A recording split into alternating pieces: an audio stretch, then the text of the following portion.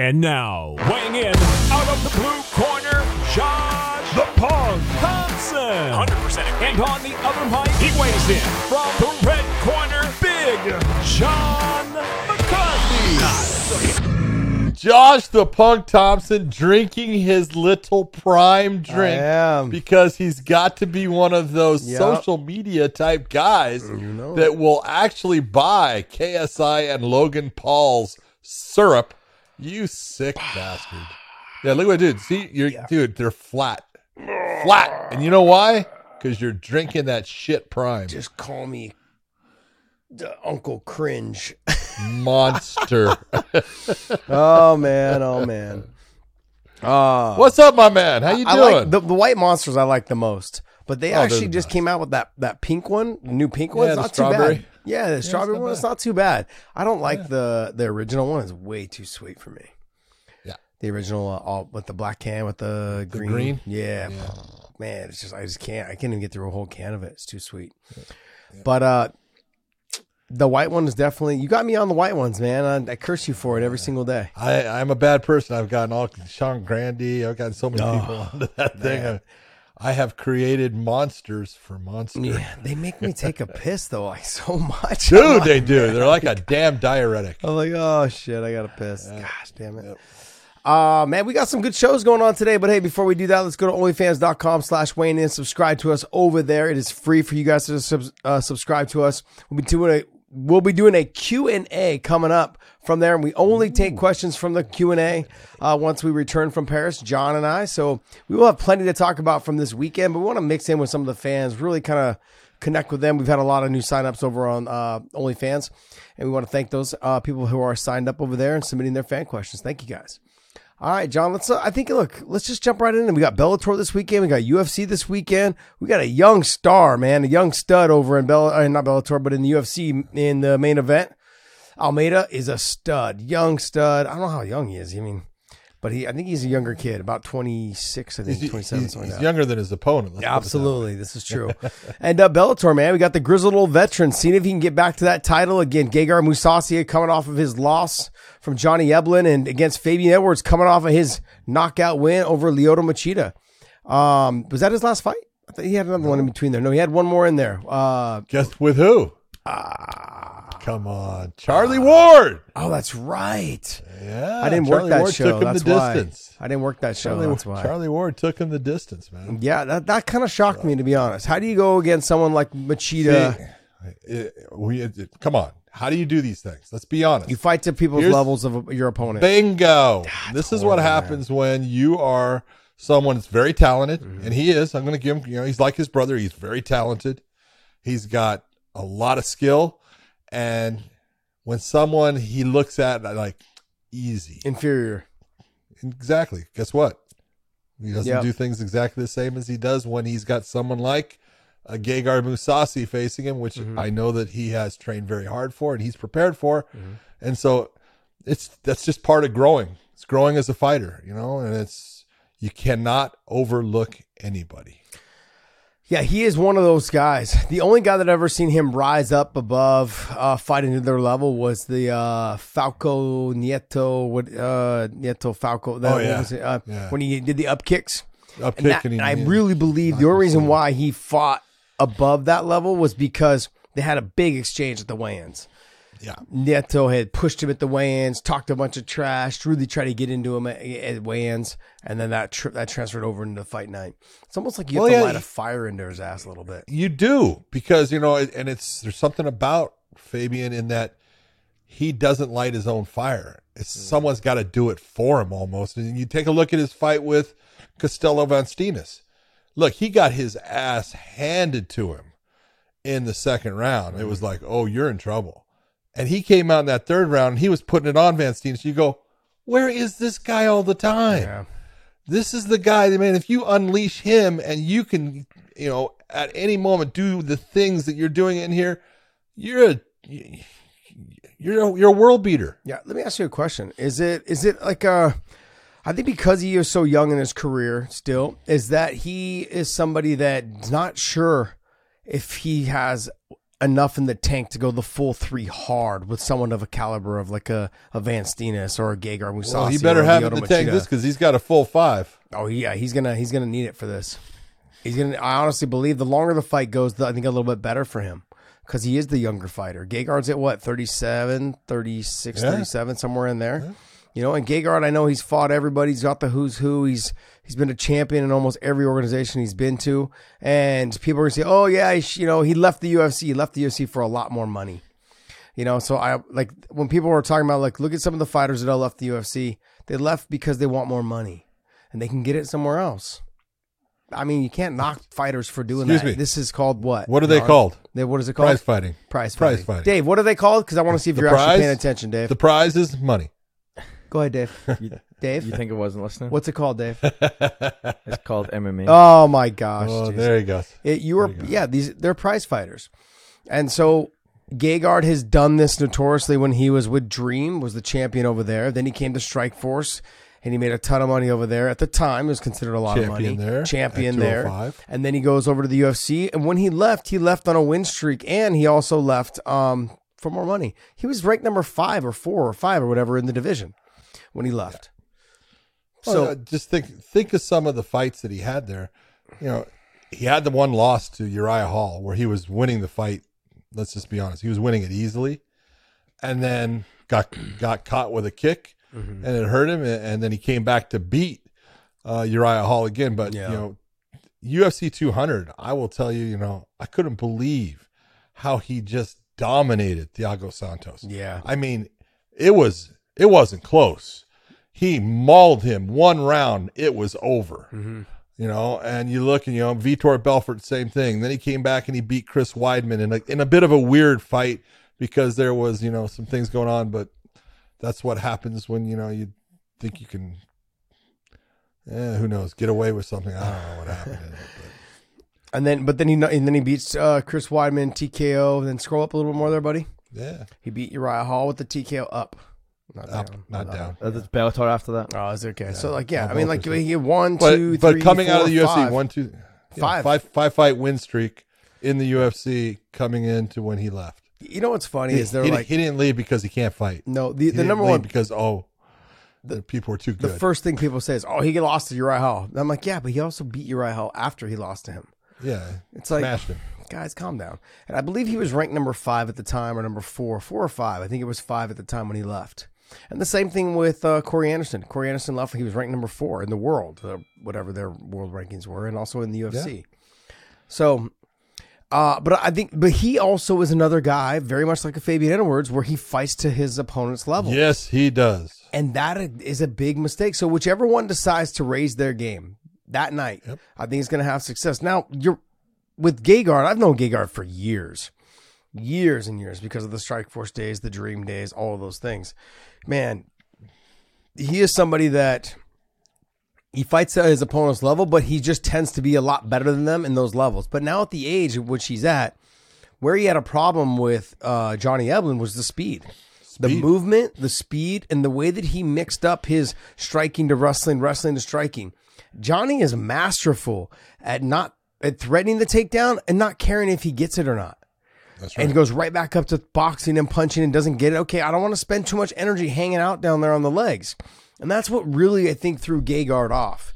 Is that with Gegard, like, people try to shoot on him and get him down, and they spend so much energy, and he just defends. You see that lackluster look on his face like, man, you're wasting your time. I got this.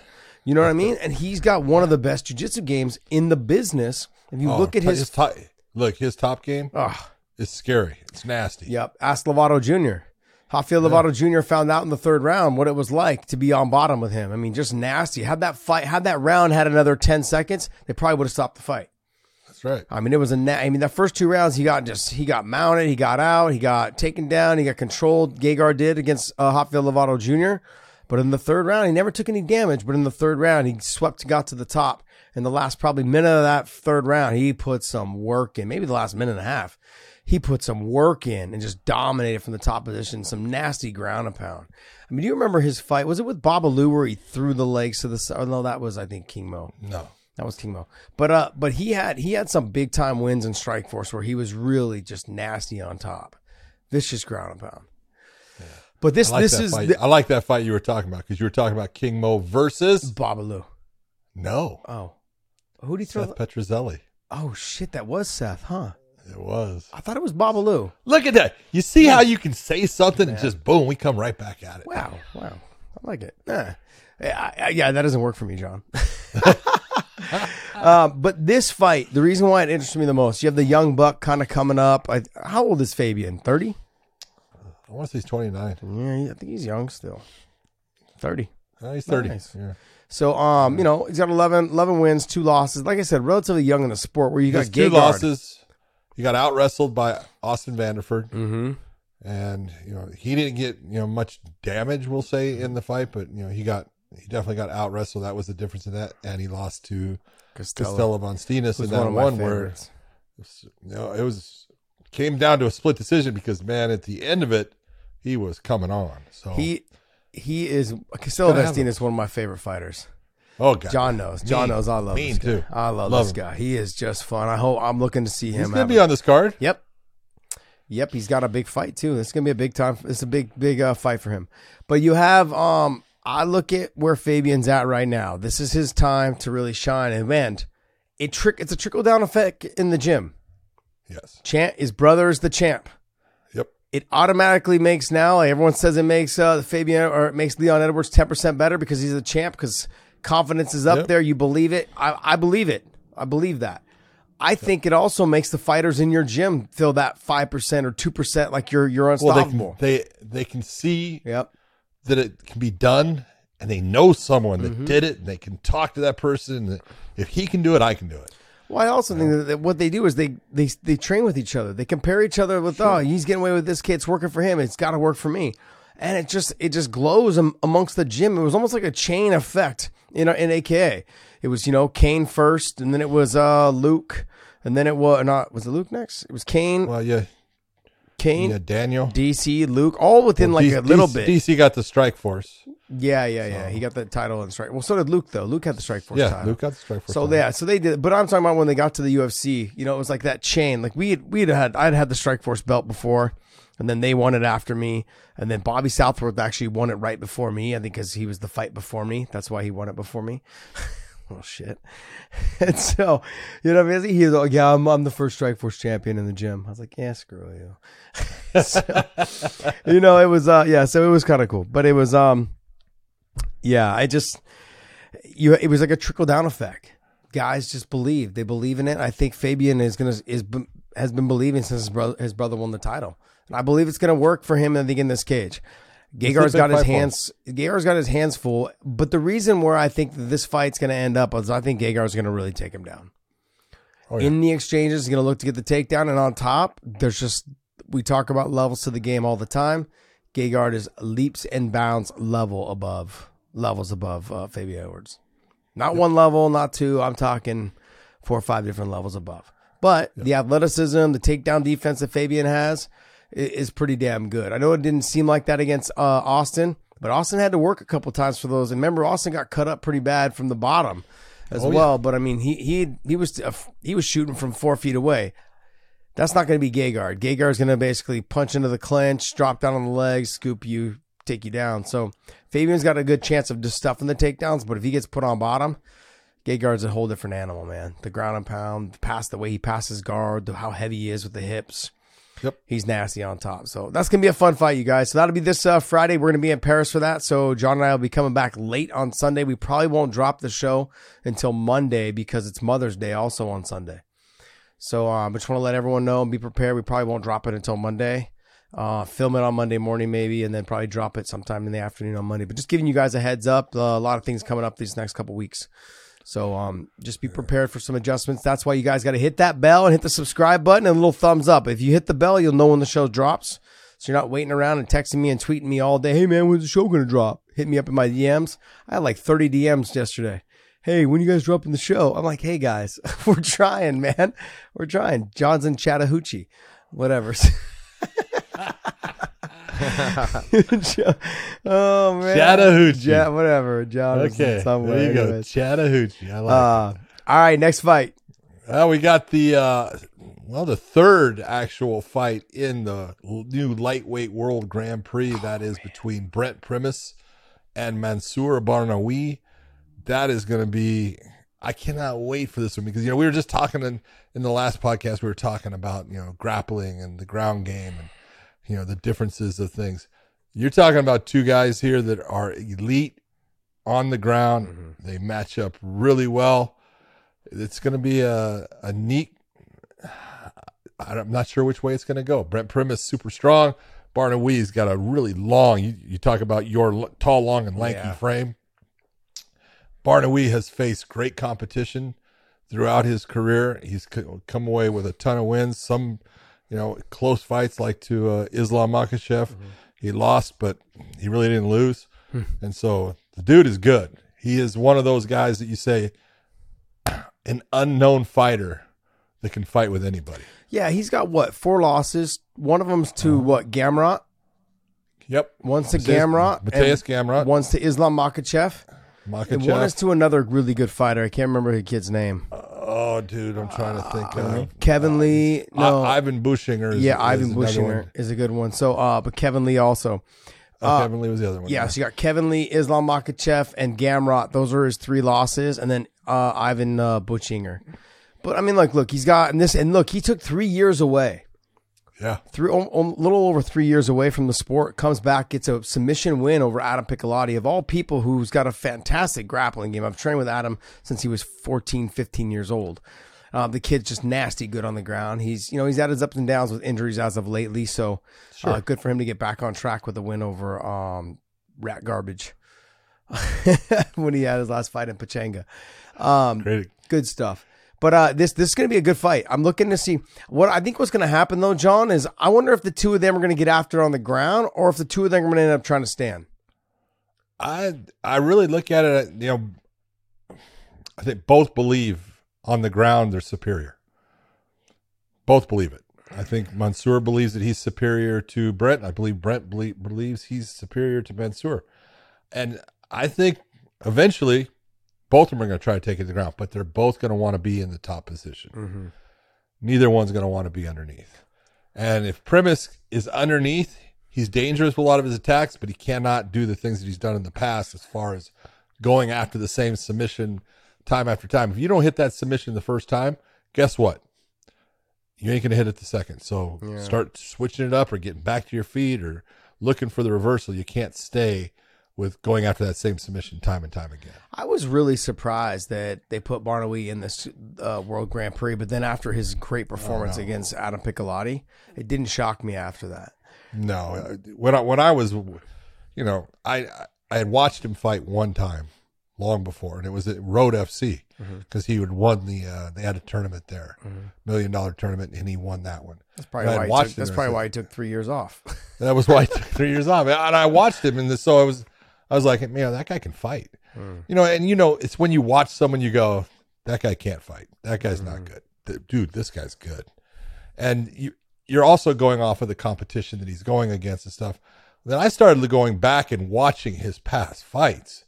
And I was like, and I watched all the ones that he lost, and man, I'll tell you what, I was like, holy shit, I saw this guy in Road and thought nothing of him. He was from France, and we've had a couple of guys from France that have been, good fighters, we'll say. Czech Congo has had a great career if you really want to, talk about it. There's a couple. This is the best goddamn guy I've ever seen from France. Mm-hmm. He's that good. Interesting.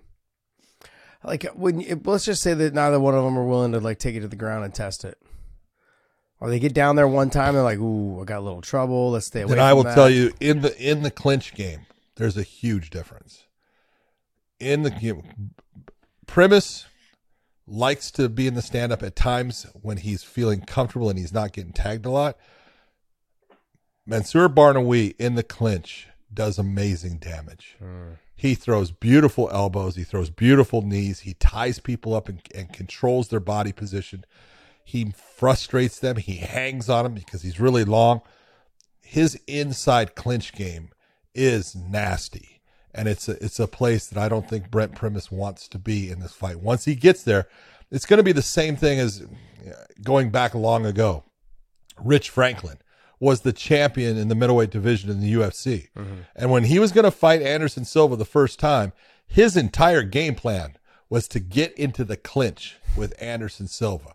I want to be in the clinch. I think I'm the bigger, stronger, and better fighter in there. And he found out very quickly that was a huge fucking mistake. Yeah. And that's, sometimes when you think you're going to do well somewhere, you'll find out quickly. Yeah, that was a great plan. That was a shitty plan. It's so funny. Have I told you this story before? Because it just brings back flashbacks. I tell this story. I told it the other day because I was out at BJ Penn's new gym opening out there in Hilo. Yeah. And the very first time I ever trained with BJ Penn, like I had heard all these stories about him training with the fighters, Frank Shamrock, Jay Velasquez, Kelly Delonte, Ryan Bowe, and how he was just fucking working them over, tapping them, was actually out striking them. I was like, dude, there's no way. Because I used to tap all those guys too. But they were like, no, this guy's like dominating them. I would catch him in scrambles and I'd have to work for it. They're like, no, he just takes them down, he mounts them and just passes their guard and just chokes them. I'm like, come on, you guys. Like, you guys, he's not that good. Fucking, they brought him in one night to train with me.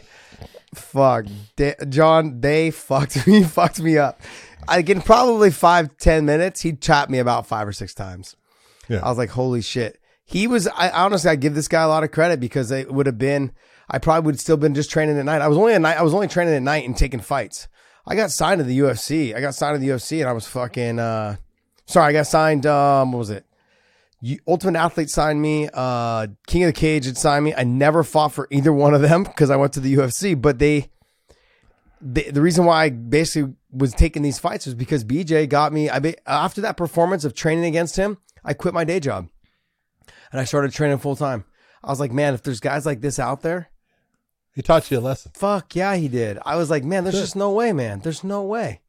You know what's crazy is I didn't realize this until the other day when I saw him. I said, him and we trained together. Then he left AKA after he lost to Jens, and he went off and did his thing. And I was always a huge fan. Him and I were main training partners before he left. And then he went off and he fought in Gomi, and he was training back at home in Hilo and stuff, or in Hawaii. And I went out for all of his fights. I didn't go to the Henzo one. I couldn't make it. But then he came back to the UFC. And when he came back to the UFC, we ended up fighting on the same card for the UFC 46 when he won his first title. I was thinking, I'm like, man, actually, your very first title you ever won was against Matt Hughes, and I was on that card, on the undercard against Hermes Franca. It just kind of brought back a little bit like some memories and stuff. But man, he's the reason why I quit my day job. I was like, man, I can't. There's just no way I'm going to fight at the highest level. And fucking, if I'm training part time, I was only training at night. I'd work at 6 a.m. I'd work until 3 o'clock, and then I'd go eat, go over to my grandmother's because I couldn't afford food, and then I'd go to the gym at like 5:30 and just take every class until, and hit mitts and train with the kickboxing team. And I'd be there until 9:30 at night every day, 5 days a week. And then sometimes on Saturday there in the morning. Yeah, it was just, yeah. But I owe a lot, man. I just started thinking about that. I mean, that's a big reason why my career changed, because I started training. This is Steve Harvey, he's a very intelligent man. I love some of the things he says. He's got this thing about sometimes you got to jump. Just jump, because it's scary. You're standing on that cliff, and if I could fall. Yeah, you could, but you got to jump. You could also fly. You could also fly. Go. That's it. That's the whole point. If you don't jump, you'll never know if you can fly. Yeah. I mean, you gotta go fighting, and then obviously I didn't realize this till later on because I was just doing it for fun. But fighting is not something you do half-ass. No, you got to do it all. We say it all the time, man. If you're not 100% in, stop. Yeah, this ain't the sport. It ain't worth it. This ain't the sport. Yeah, and I was never. You can do it. You can do it at a low level. Mm-hmm. That's okay. If it's something that hey, I do it just for the fun, and I go to my little grassroots show, once a year and fight. Okay, go ahead. Yeah. But if you want to be good at this and you want to compete with the very best. No. Yeah, that was never me.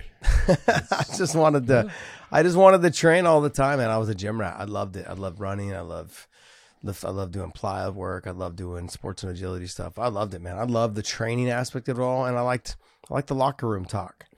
That's why I've developed I've been so great at busting balls, man. I fucking love it. You're the worst. What are you talking about? Define great. Can you imagine though, like how Chattahoochee. Yeah, Chattahoochee. Can you imagine how fucking boring Bellator shows would be without me? Jesus, you guys were. It's like fucking watching paint dry. Well, hold on. Jeez. Let's just be honest. A bunch of old dinosaurs work for fucking Bellator. They're all going to be listening to this show. They're all the way from all the way from the executives, all the way down. You just made a whole lot of friends. I know. I love, dude. We have such a fucking great crew of fucking everybody. Everybody on the crew is awesome, man. They're fantastic to work with, and they're always busting my balls. Let's just be honest. Do we have fun? We have a blast. We have a blast. That's all. That's and, what matters. That's what life's about. The reason why I'm okay with saying this because I got a bigger platform than them, so I can say it, and like everyone's just gonna laugh about it. See them, they're gonna be like, "You fucking did this. You said this about us." I love these guys though. They're so fun, man. They bust my balls. We have a good time, but we always have a blast. The Paris trip last year was so much fun. We traveled all around. We did you and I did the line bike thing. They were a little lazy. They kind of did the Ubers and shit, and but we. The thing that scared me, man, the thing that really scared me was that one time that the line bike didn't work, and I couldn't get the other line bikes to work with my phone or with the app thing, and then the one that I got, the battery was dead. You took off, and my phone was dying. So without your phone, you can't use the line bike, and if your phone's dead, the bike doesn't work. And I'm like, fuck. And the battery was about dead. I didn't know where you were going, and I had no idea where I was in Paris. Well, no, the first time we screwed it up is you jumped on a scooter. Yes. And I jumped on the bike. Yeah. And you went one direction, I went the other because we were going towards the Eiffel Tower, and it was night, and it was like, where the hell is he? That's that night, John. That was the night my battery was dying. Oh yeah, I know. And Josh is actually walking around. No, excuse me. He's running. Around the base of the Eiffel Tower with his phone, trying to call me, and I'm saying, "Dude, here's where I am." Yeah. And I'm right at the Eiffel. I said, "Look it." And I point at got it down at my line bike, and I point up, and I'm going right up. I'm at the base of the damn Eiffel Tower. Yeah. And he's like, "You're not here." Do you realize how big the base is? Do you realize how big the base of that thing is? Here's the worst part about that whole trip, John, or not a trip, but that whole night is my phone was dying. The scooter didn't work. And if the phone died, I couldn't get another line bike or scooter to work. But then on top of it, you left, and I wouldn't be able to call you if my battery died. But then in the middle of all this, I'm trying to run towards the Eiffel Tower because I see the circular light going because it's at night. So I know that's the Eiffel Tower. But in the middle of all that, I had to take a shit. In the middle of all of it, I had to take a shit. And I'm like, where's a restaurant?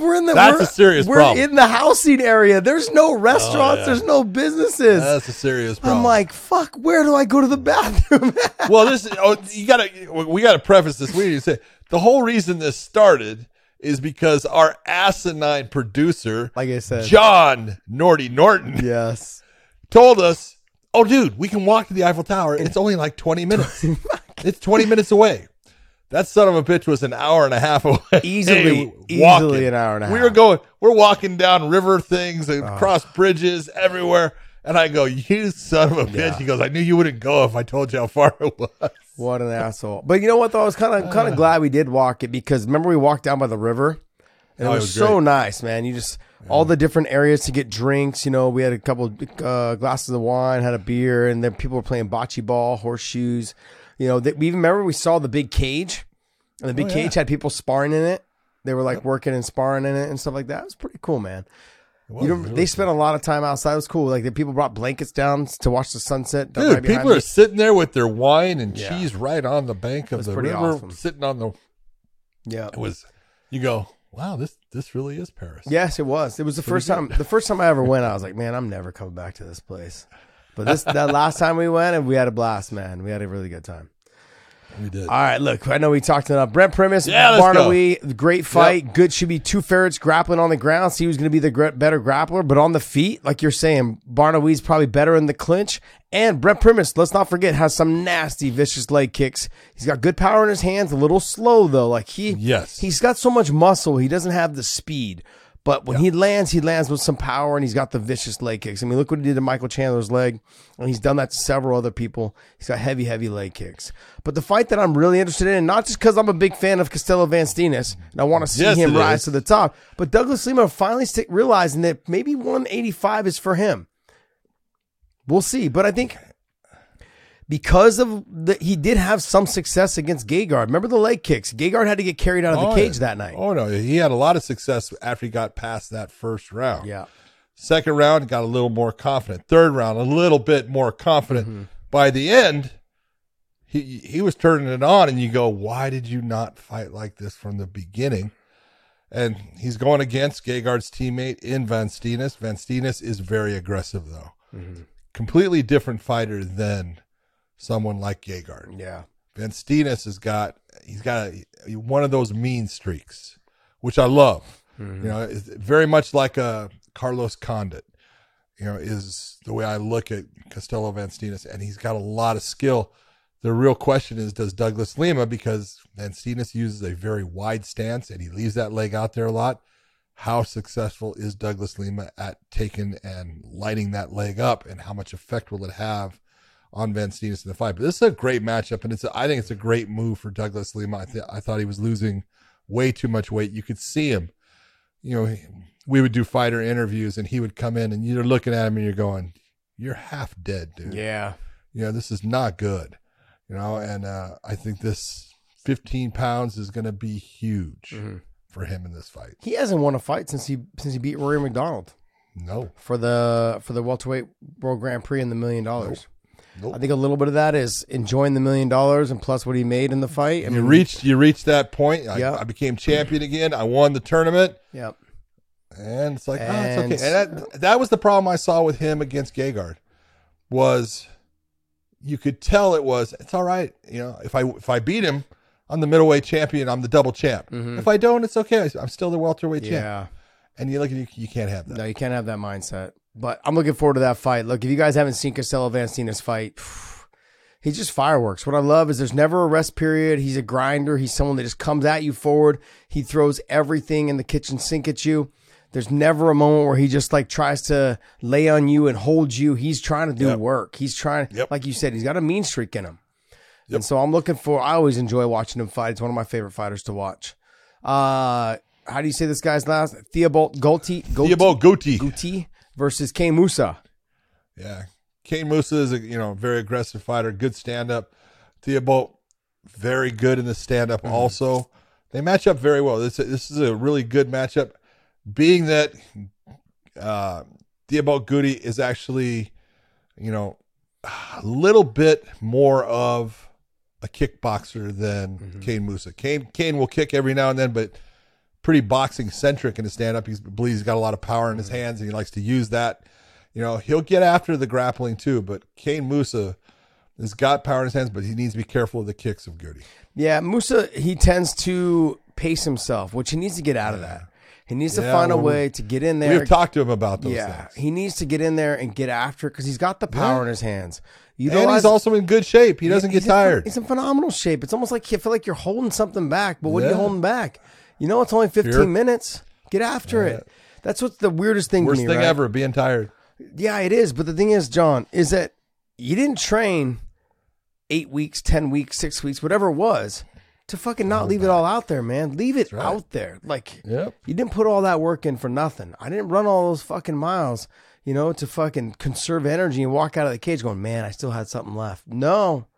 That was never a recipe for success when you're fighting. So, one of my favorite female fighters, I shouldn't say girl, female fighters from what I hear, ladies, to watch fight, Denise Kilholtz.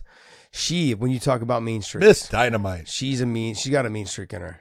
Oh, she does. She's the nicest person. She's so sweet, but she's such a sweetheart. She's gorgeous, has a great personality, and she does that when she gets into a cage. She's a mean little bitch. I love that about her. All right, next fight. This should be a good fight. Saul Rogers versus David Gallon. Saul Rogers against David Gallon. That's a very good fight. We're going to see, he's up at lightweight now. That's a better weight class. He was trying to do that featherweight. He was killing him to make that not smart. But David Gallon got a great judo. Stand up is good. Hits everything there is. Even hit the rolling thunder kick on Ross Pearson and knocked him out. So he's got a full plethora of attacks to go after someone. So he's a fun fighter to watch. Good fight. I want to see Saul just realize that there's nothing more important than being in shape and believing in the confidence in your cardio. He needs to make sure that his conditioning, his cardio is on point. He's another fighter that tends to conserve energy because he's afraid to get tired, because early in his career, all he did was get tired. So, but that was a lot because he was cutting so much weight. So now that he's not cutting as much weight and being at 155, we'll see. He's got everything it'll take to beat Davy Gillon, because Davy's mainly known for his judo, sure, but his grappling is okay. It's not great. It's not enough. His grappling and his judo aren't enough to stop Saul Rogers, I think, takedowns. No. He's going to have a hard time. Especially early in the fight. But Davy has proven in the third round he'll still be there. But will Saul Rogers be there? Because his conditioning, he tends to slow down a lot in the third round. So this fight will get interesting about halfway through the second round, is when you'll see Davy Gillon really probably try to step on the gas. Yep. Next fight. We got Jose Azevedo, Augusto Barros, these different names. Just Gugu. That's his name. Gugu. Gugu. Going against Simon Biong. That's fight. actually a really, look at, Gugu has had 3 fights in Bellator. 2 of them are losses. Rumble Johnson, he almost had out, and he ended up getting knocked out. And then he had a fight with Alex Polizzi that was unbelievable, back and forth. They had each other in trouble throughout it.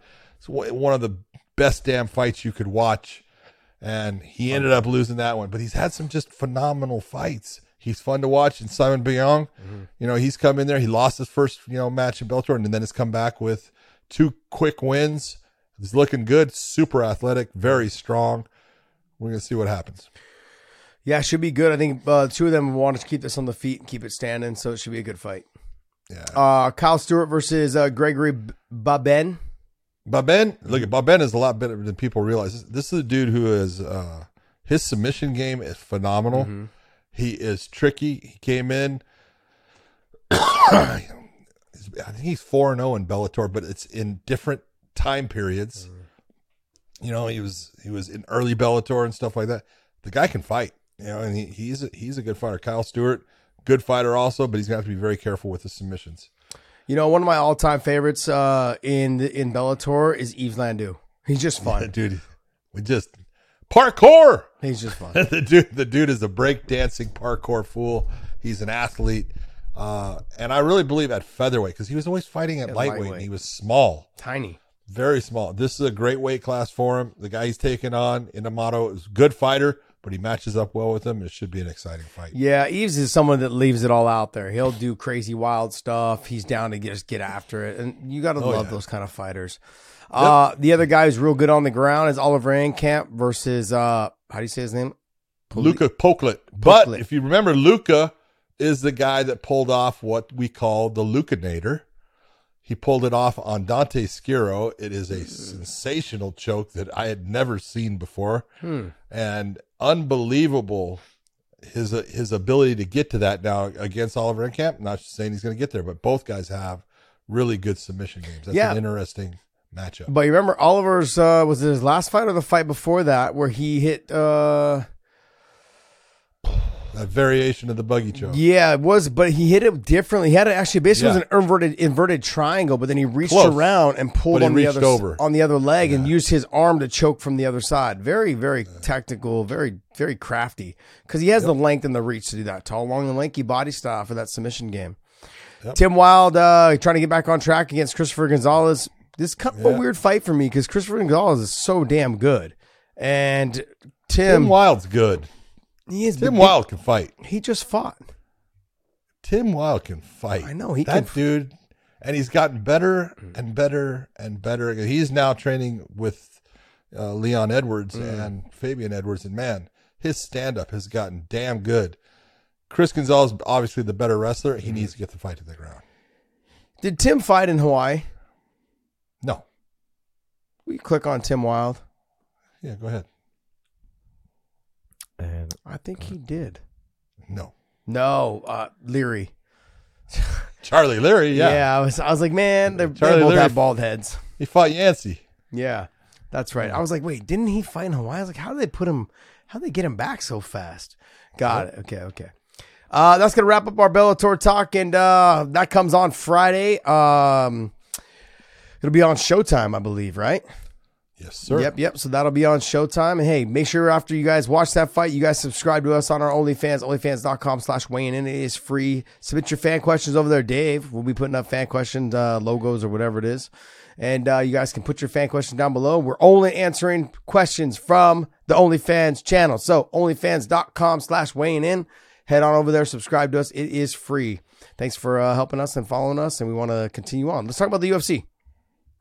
Big fight between Jairzinho Rosenstruck against a guy who is really coming on, Jailton Almeida. You talk about the hybrid fighter. This dude is, doesn't weigh in at the heavyweight limit. This dude is put together, no fat on him, strong, very good on the ground. Will be in the stand-up as long as it takes for him to get it to the ground. And so I look at this, we've seen Rosenstruck in positions where he's waiting because he's worried about being taken down and doesn't throw his hands. He cannot do that against Almeida. He needs to throw his hands, make it to where Almeida is hesitant in coming into him to try to get the takedown. This is striker versus grappler. Yeah. This can be a great fight, man. Outside of Jairzinho really just catching him on the way in, I don't see how Jairzinho wins this fight, especially if this fight hits the ground. So, Almeida's got to be very cautious. He's got to set it up with his striking to get on the leg. I really feel when you fight guys like Jairzinho or Derek Lewis or guys that have that big power, Francis Ngannou, you got to fight him how Cain Velasquez fought Junior Dos Santos. You got to just chase him around on your hands and knees till you pick the ankle, and especially when they're still fresh and they got all the power. After you clinch with them a little bit, after you wear on them a little bit, their arms a little heavy, the speed goes away. The power's still there, but the way they deliver it is a little labored. You can see it coming a little bit more. They don't, they load up when they want to go, so you can see it coming. And then I think after that, Almeida should just probably run away with it. I see Almeida really making a name for himself on this fight, unless he gets clipped on the way in. That's the only way I see him losing. How old is Almeida, though, by the way? Can you click on him? This is a big fight for Jailton Almeida. Yeah. This is the one that's going to put him there. 31 years old. Look at him, man. He looks fucking built like a Greek god. He is, man. Look at that. 232. He'll probably be 235. Jealous. For this fight. But, man, fast. Mm-hmm. Good, very solid ground game. Yeah. I just love the way he positions himself, takes his time, and then works to positions and does damage. He's good. Next fight. Anthony Smith taking on Johnny Walker. This is an unusual matchup. This is one that's Johnny Walker has basically redefined himself, has gone to SBG and gotten with John Kavanagh and has really changed his way of fighting. Johnny came into the UFC and became very exciting, did all kinds of crazy stuff, was getting big wins, was hurting himself in celebrations, all those kind of things. But he forgot that, hey, winning solves everything. Mm-hmm. And as soon as you start losing big time and you're getting knocked out, you're damaging, what is your, I just got something right there. You're damaging, what is your moneymaker, your brain. And it doesn't matter that, they're going to use you for as long as they'll use you and then they'll get rid of you. You've got to fight smart. Yeah. You got to make the other person fight your fight. We're going to see exactly where he's at because for the last couple of fights, he has done exactly that and he's walked away with wins. Yeah, I agree. But Anthony Smith is, I think, better than the guys that he's fought recently. And Anthony. I love Anthony and I've known Anthony for a long time and I think he's a fantastic fighter. He's got a lot of mileage. Yeah, he does. 36-17. Okay. Man. You're talking about, that's a lot of fights. Mm-hmm. You're talking over 50 fights. And when you get into that over 50 fights, it's not that you can't fight. Mm-hmm. It's that you do start to slow down in areas. And it's the one difference that I really see. Johnny Walker, for a big, tall, lanky guy, he's got speed still. Now, Anthony, I think overall is the more complete fighter. But first round is very important here in this fight. This is true. I guess I should have probably restructured the way I said that. I think that in the first, obviously Johnny Walker in the first probably 3 minutes is just going to be wild. He's going to try to really get him out of there. Well, Johnny fights smart enough to conserve the energy where he doesn't leave himself open and gassed out by the end, because Anthony will still be there probably by the middle of the second, but then Anthony tends to slow down also. Yeah, a little bit. So we may end up seeing these two in the end of the second kind of going, man, what do we do? Now we got to figure this out. So it's kind of whoever has the most gas and they get the end of the second round going into the third if it gets that far. And that's what I look at. Anthony needs to just be smart in the first round. Don't try to win it. Make him work. I think if Anthony's on top, he'll have success though too. If he threatens to take absolutely. down, If he's on top, he will. Yeah. But on the bottom, he won't. No. This next fight though, D-Rod and Ian Gary, good fight. Very good fight. Ian Gary's come out and looked fantastic. You know, the kid's a sniper. He's sharp. He's got great fundamentals. You look at his technique and the way he goes about in his stand-up. And his ground is not bad either. You know, he doesn't end up there all that much. But against Daniel Rodriguez, you're looking and saying, this is going to be a stand-up fight. And this is going to be... Ian Gary is a more technical stand-up fighter. Daniel Rodriguez is more of he's a good technician. I'm not going to take anything away, but still more street, more brawl. We'll get into the brawl. We'll stand and bite down. While Ian Gary shouldn't do that. Yeah. I'm not saying he won't, but he shouldn't do that with Daniel Rodriguez. Yeah, but the way you beat guys that are technicians like that is guys like D-Rod. Make them into the brawl. Because you bring them into the brawl. They're not used to that type. They're expecting a real traditional style like Muay Thai, kickboxing, let's stand, let's go. And in his last fight, he got clipped and got rocked real bad, Ian Gary did. Yep. And he was able to weather the storm, come back and get the win. But D-Rod not only is D-Rod a finisher, but D-Rod's going to be there. He doesn't slow down. He doesn't get tired. I mean, he's that dog. I mean, I look at him and I'm like, this is a dangerous fight for Ian Gary. I'm like, oh, Ian Gary's probably got more power. He's got the bigger body frame. He's probably longer, taller, longer, lankier. He's more of a technician. All of those things, yes. But as soon as Daniel Rodriguez brings him into his world, if he allows that to happen, he'll lose. Yeah, because punches come from different angles when you're fighting dogs. Man, like they don't always come from the traditional just stand up 1-2 down the pipe. Nuh-uh. Yep. There's the dirty elbows up the top, over the top. There's uppercuts, the griminess of the clinching the head and elbowing and kneeing. Like it's a different style of fight. And Ian's gonna have to be prepared for that because D-Rod's gonna bring that shit. So this is a good test for Ian Gary, especially after watching his last fight where he got clipped. So this is gonna be good to see where he stands in terms of his technique and his ability to dig deep, because you're gonna have to dig deep in this fight, I believe. Yeah. Next fight is a very good fight.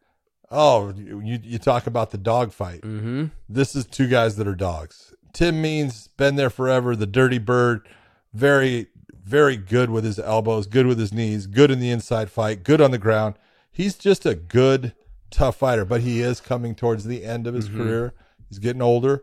Alex Morano, man, we've seen he's got a fantastic ground game, but he's also got good stand-up, man. And Alex is the guy, he doesn't look like a fighter. You know, as far as he doesn't have the the chiseled look and everything like that. But I'll tell you what, the son of a bitch can fight and is tough as nails. And so this is the fight that I was looking at. This fight and the next one are the two that I go, this is what the purists are looking for. Very true. I look at Tim Means, right? Like you said, he's got miles on him. And Alex Morano, for some reason, when I look at him, I'm like, this dude can't fucking fight. Yes, he can. This guy can't fight. And then I see him fight. I'm like, damn, this guy's good. He's good. Yeah. He's good. This is what I want people to, when they watch him fight, there's no wasted energy. It's very rare you find a fighter that fights on his toes like that. And they seem like they expend energy and they start to slow down, or like they get taken down pretty easily. This kid doesn't get taken down very easily. And he's a dog on the feet, man. Big, heavy kicks, got the striking. He'll take a shot, deliver a shot. He's got a beard on him. Like, this is an uphill battle, I think, for Tim Means, and Alex Morano. He's a good fighter. He's a really good fighter. He may not look it, like you said, he may not look the part, Nope. But don't let that shit fool you, man, because he can fight. This kid can fight. Absolutely, he's good. And the next fight, like you said purist. This is exactly what I would be thinking of these two guys. Exactly. Matt Brown taking on Court McGee. Jeez. You know, both guys coming from the Ultimate Fighter show. Matt Brown has had just a remarkable career. Have they fought before? No, I don't believe so. Are you sure? I would imagine. You would have thought these Dave, guys would take a have look fought at that, before, right? I don't think they have. Well, you got to figure Court for a while was fighting up at middleweight. Then he came down to welterweight. Maybe that's why. Middleweight down to welterweight. Maybe that's why. Yeah, I'm not seeing it. No. Yep. I didn't think he did. Wow. You would have thought these guys would have fought a while back, but this is going to be a fun fight. Both of them. I'm not going to even pick. It's funny. Both of them can win. You go into the backgrounds and the stories of both, and both came from being addicts. Yeah. Both of them, and both of them have made, fantastic careers out of MMA. They've both been very successful. They both have really changed their lives. They're both such positive influences on the sport and on people around them. Mm-hmm. I love both guys. I don't want to see either one lose, but this is a fight where you look and you go, yep, these are just two old badass dudes that are going to get after it. So, may the best man win. When I say this, don't take this the wrong way for every person listening to this. Every top level athlete in the world, they have an addiction problem. If they weren't addicted, if you wouldn't be one of the best at what you do if you weren't if you didn't have an addiction addicted problem. To fighting. You're addicted to this. You're addicted whether it's the adrenaline of going out there. You're addicted to fighting. You're addicted to the training. For me, it was the training, the guys inside the gym, the coach, me and my coach one-on-one in the mitt works. It's an addiction. That's why it's hard. When I got done, I said this, my new life's going to cost me my old one. I say that all the time because I had to get out of the gym. As soon as I said I was going to retire, in my mind, I knew I was going to retire. I stopped going to AKA. I don't even go there now. Like, I'll go randomly here and there to swing by to watch the guys train. It's like, oh, you come to train? I'm like, nope. I just came to come by and say hi and just, I'm not on your guys' level anymore. There's no point. There's no point to be in here. Like, why? So I could train with the 125 pounders and fucking. So I could get beat up? Yeah. I have no interest in this, man. I can train with my students in my own gym and have fun. Be the bully. Well. I can be the bully. I don't need to be the nail. You guys are the hammer. I'm not trying to be anyone's nail, man. I retired because I didn't want to be the nail. So this is the thing, man. Like, these guys coming off the addiction, they found a new addiction, and I'm happy for them. This is like a full on success story for both of them. They've had a great career. They're going to continue to have a little bit more of a career. They are getting older in age, but man, the two of them have delivered some of the best fights in the sport. Oh my God. I can't say enough about watching Matt Brown and Court McGee. I tip my hat to you guys. Congratulations. Go back. Do you remember? It was Eric. I want to say Eric Perez, but it's not Perez. It's a Brazilian fighter, Eric Silva. Oh yeah. You remember that fight that Matt Brown and Eric Silva had? Yes. Eric Silva was all over, but hit him to the body and hurt him, and Matt looked like Matt was going down. Yep. And Matt came back. What a comeback! What a fight! I think that was Eric. Was that Eric Silva or Eric Silva's first fight in the UFC? Because he was the jungle champion, wasn't he? No, that wasn't his first fight in the UFC. Oh, okay. But he just an amazing fight. Just a show of heart and staying with something when you're hurt and stuff and coming back.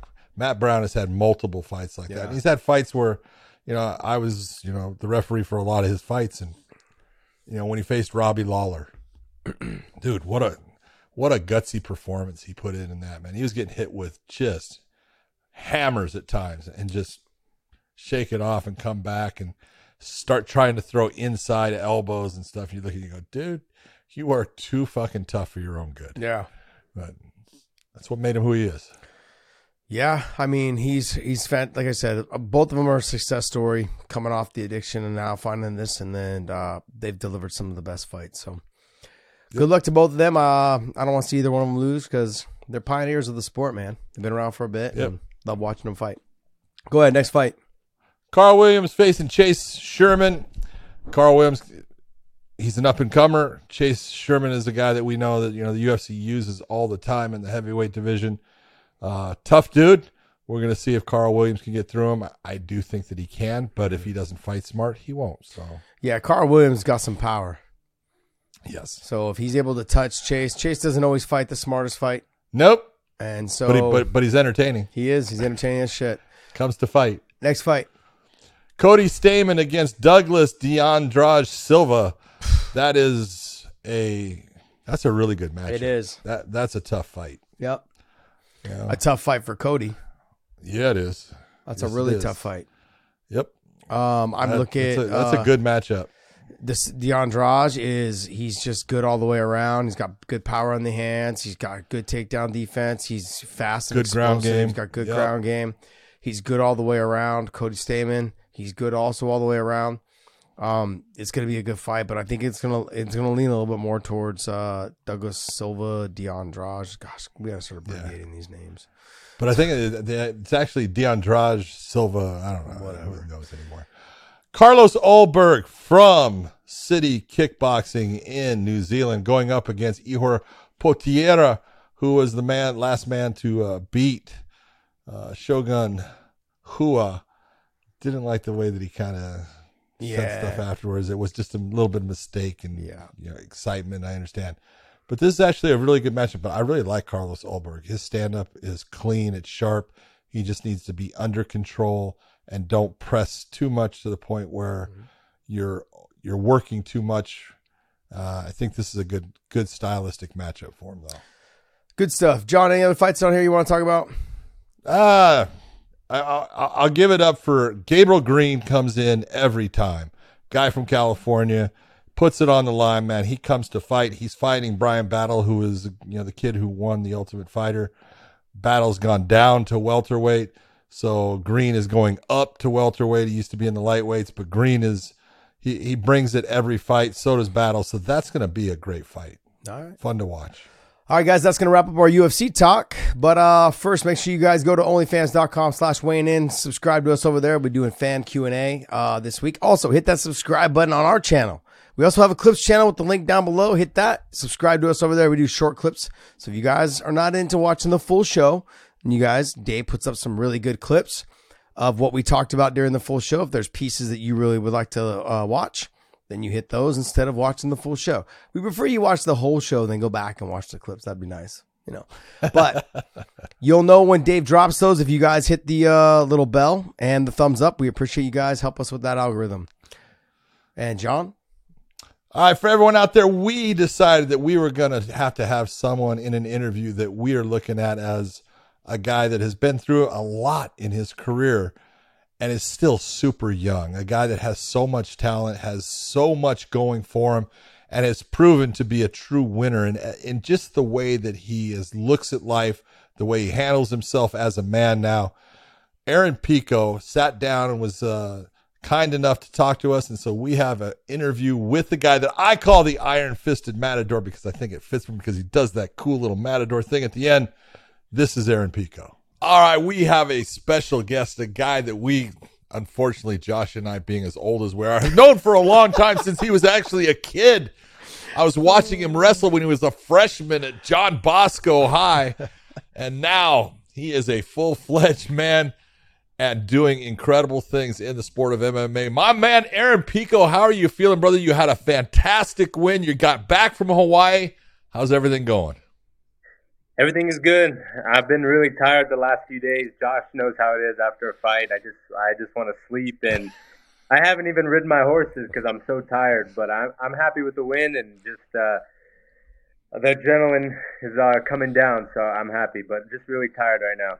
How long do you give yourself, like this week, just to kind of get your body relaxed and rested up, or are you going to take it longer than a week? Or are you still in the gym, just kind of going through the shadow boxing movements? What's your routine after a fight? I've been in the gym lifting. I love to lift. It's just my, I put on my headphones and I sometimes just spend 2.5 hours and just do some like bro movements and just look in the mirror and flex and listen to podcasts, and it's kind of my time just for me. I like doing that and stretching, but I'll probably give myself a week and a half and not go back in the MMA gym, but I love to be. There's a gym here. It's called Frontline Coalition, and it's a beautiful place. And I just go in there, listen to music, and just basically look at my biceps and do curls. Hold it. We heard all about this weightlifting thing, and you actually had some of your teammates from Jackson Wink going, dude, he's like 185 pounds. He was jacked. I mean, it was crazy. How are you going to make weight? Yeah. Yeah.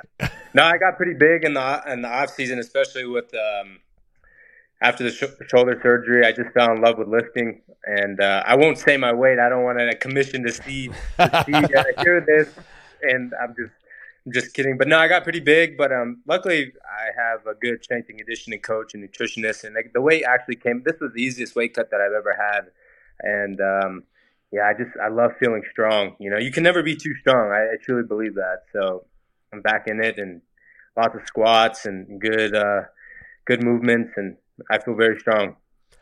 How did the cardio feel in that fight with James Gonzalez? Because Josh and I both talked about the switching of opponents that you had, and I watched all kinds of film on your first opponent and really thought about how you were going to match up with him, and I thought that was an easier fight for you than when they brought in James Gonzalez, which was only on like 10 days notice.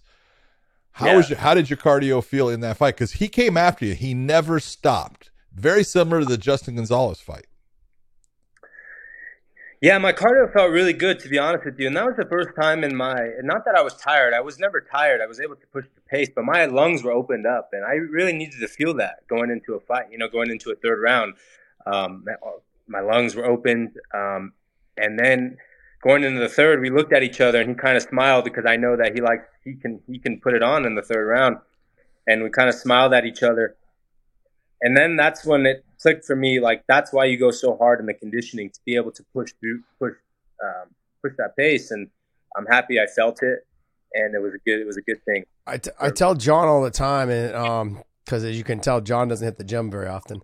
Not anymore.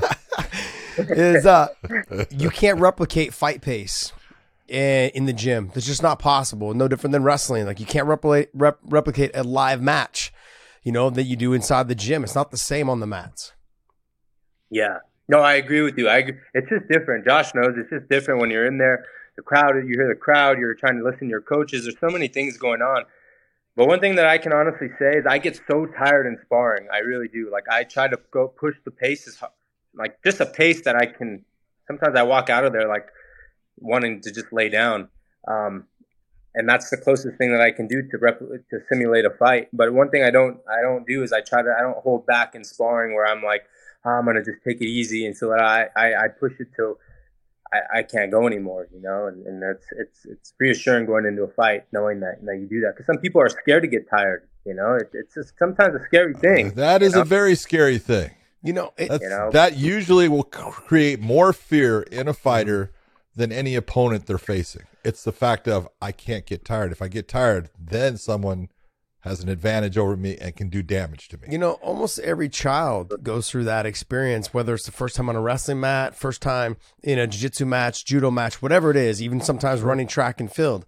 If you ever notice when kids, they cry after a loss, or even when they're crying on the mat, it's because they don't understand what it's like to get tired. Because I've coached a lot of kids. I'm like, what's wrong?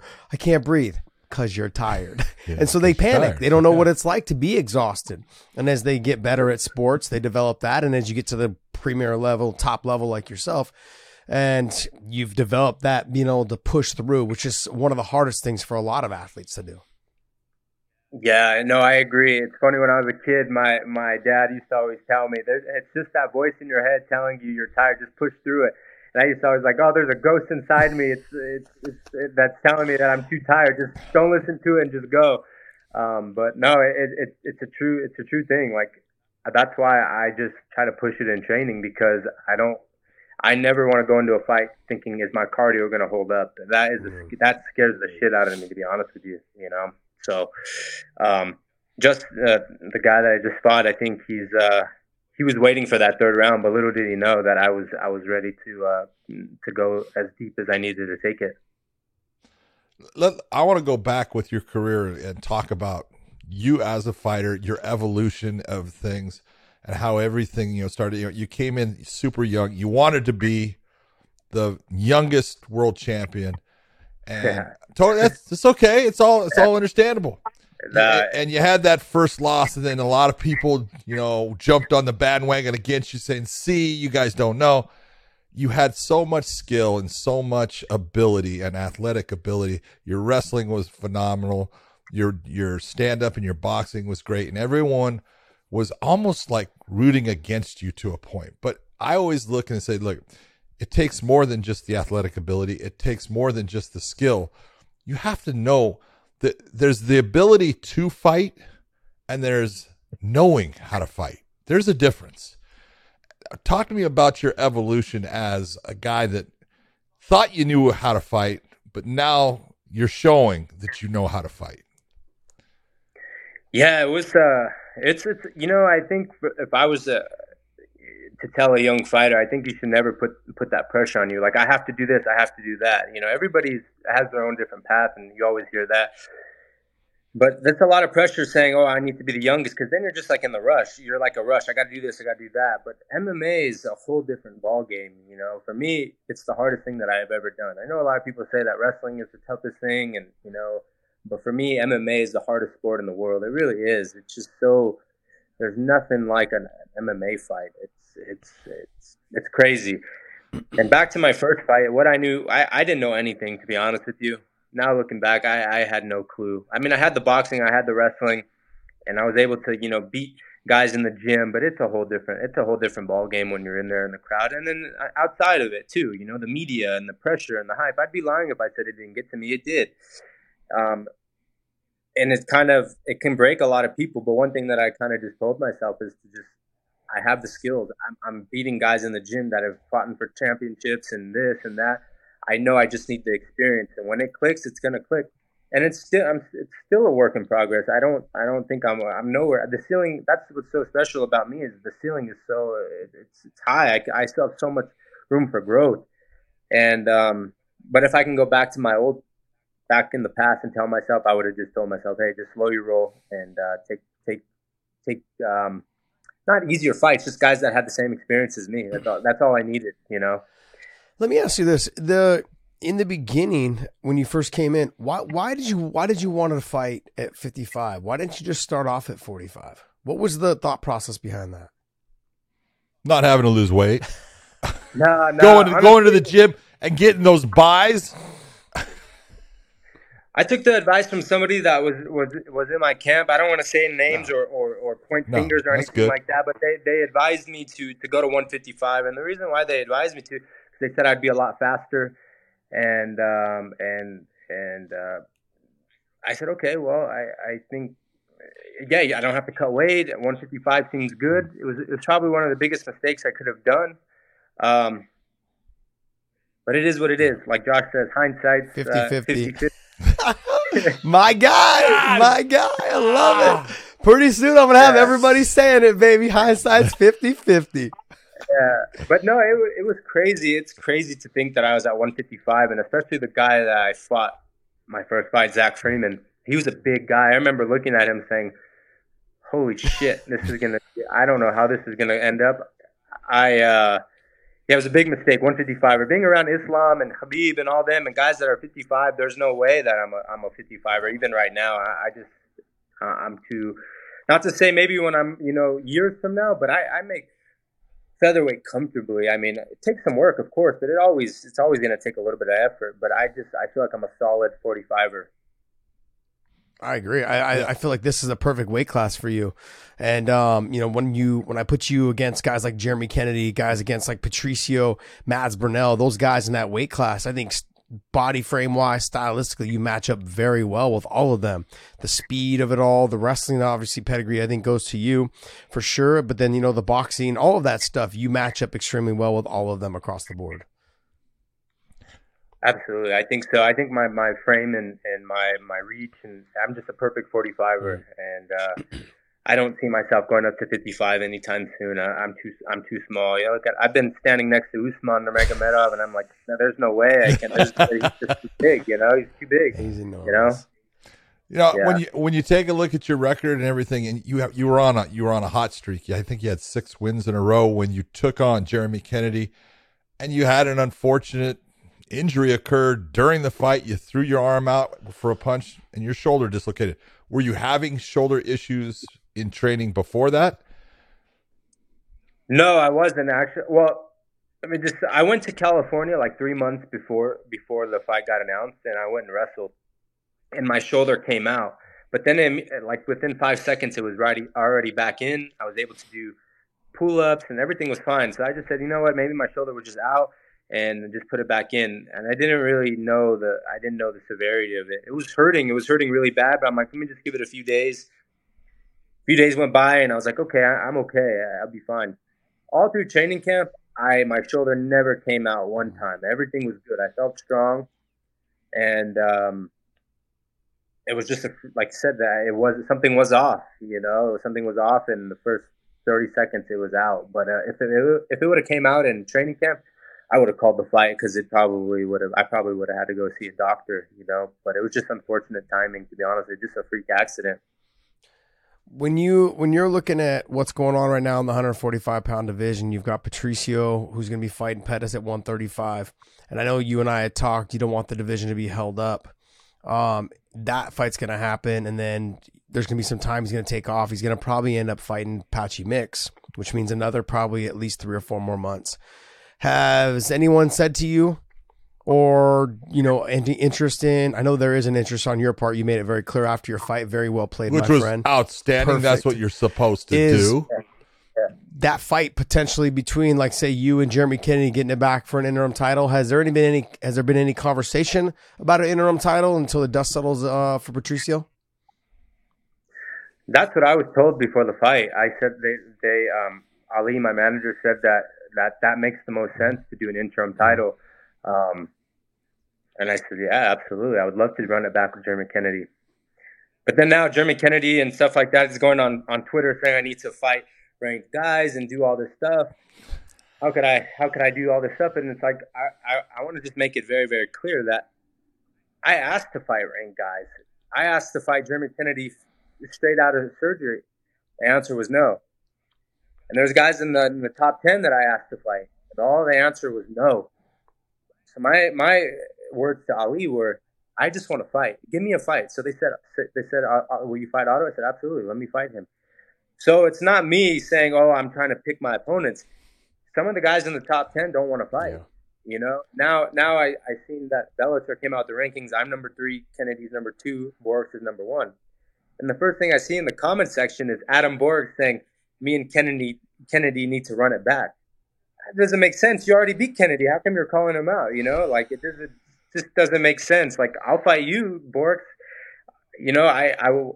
They told me I was going to fight you in Hawaii, and somehow it didn't happen because he's hurt or whatever, But Kennedy, I think, is really ducking that fight. I truly believe that. I think that's an interesting take from Adam Borix, because I just saw on social media, like the week of Hawaii, that he said, I'm only about 80%. I've been dealing with a lot of injury after my surgery.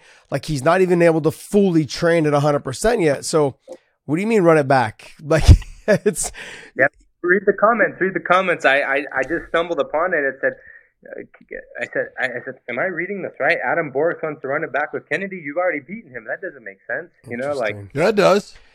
I don't know. You don't think that makes sense? You think it makes sense? Absolutely. I would definitely rather go against someone that I know that I'm faster than, and in the stand-up I've got a very good ability. Yeah, no. This I'm thinking like I would think here. No, this is a great idea. Yeah, absolutely. Yeah. But you know what? I'm ready for whatever. If they offer me another guy, then I'll fight. But I definitely think that Kennedy and I running it back makes the most sense. It just does. Well, I think you got the right mindset in the fact of don't worry about it. It's coming. Yeah, and that's all you got. That's all you got to know. Would you be opposed? Sorry to interrupt. Would you be opposed to the Adam Borix? You and him see where the dust settles, and then if obviously if you come out on top, the winner fights Jeremy Kennedy for an interim title. Are you opposed to that? Why not the Adam Borix for the interim title? I would fight Adam Borix for the interim title. I would love that fight. I am chomping at the bit. The only reason why I'm saying Jeremy Kennedy right now is because because I want to run it back. But if I fight Adam Bork for the interim title, I would love it. I would love that fight. I pray for it. Well, the reason why I said you and Adams, I wouldn't say it for the interim title. I'd say you and Adam to fight to see if who Jeremy Kennedy fights for the interim title, because Jeremy is technically coming off the win over you with the shoulder. And I know it's not the way that we want to talk about it, but it's still a W. So he's coming off a win where Adam's coming off of a loss. So having him fight for the interim title doesn't really make sense right now. So you coming off of this win and then getting the win, and whoever wins that fight, you number one, or him number one, you number three, and then Jeremy Kennedy fights, for the interim title against the winner of between you two. And I know you'd like to have that fight back. Yeah, absolutely. To answer your question, I think I'll just let the boss. There you go. Decide. And yeah. I know what I want. I want to fight for a title. I don't want to say anything. Well, you said this. No, I get it. I'll just let the boss and Ali talk, and I just got to be healthy, and I'll fight whoever. I'll get the belt when the time is right. But my job is to just be ready when that phone rings. Absolutely.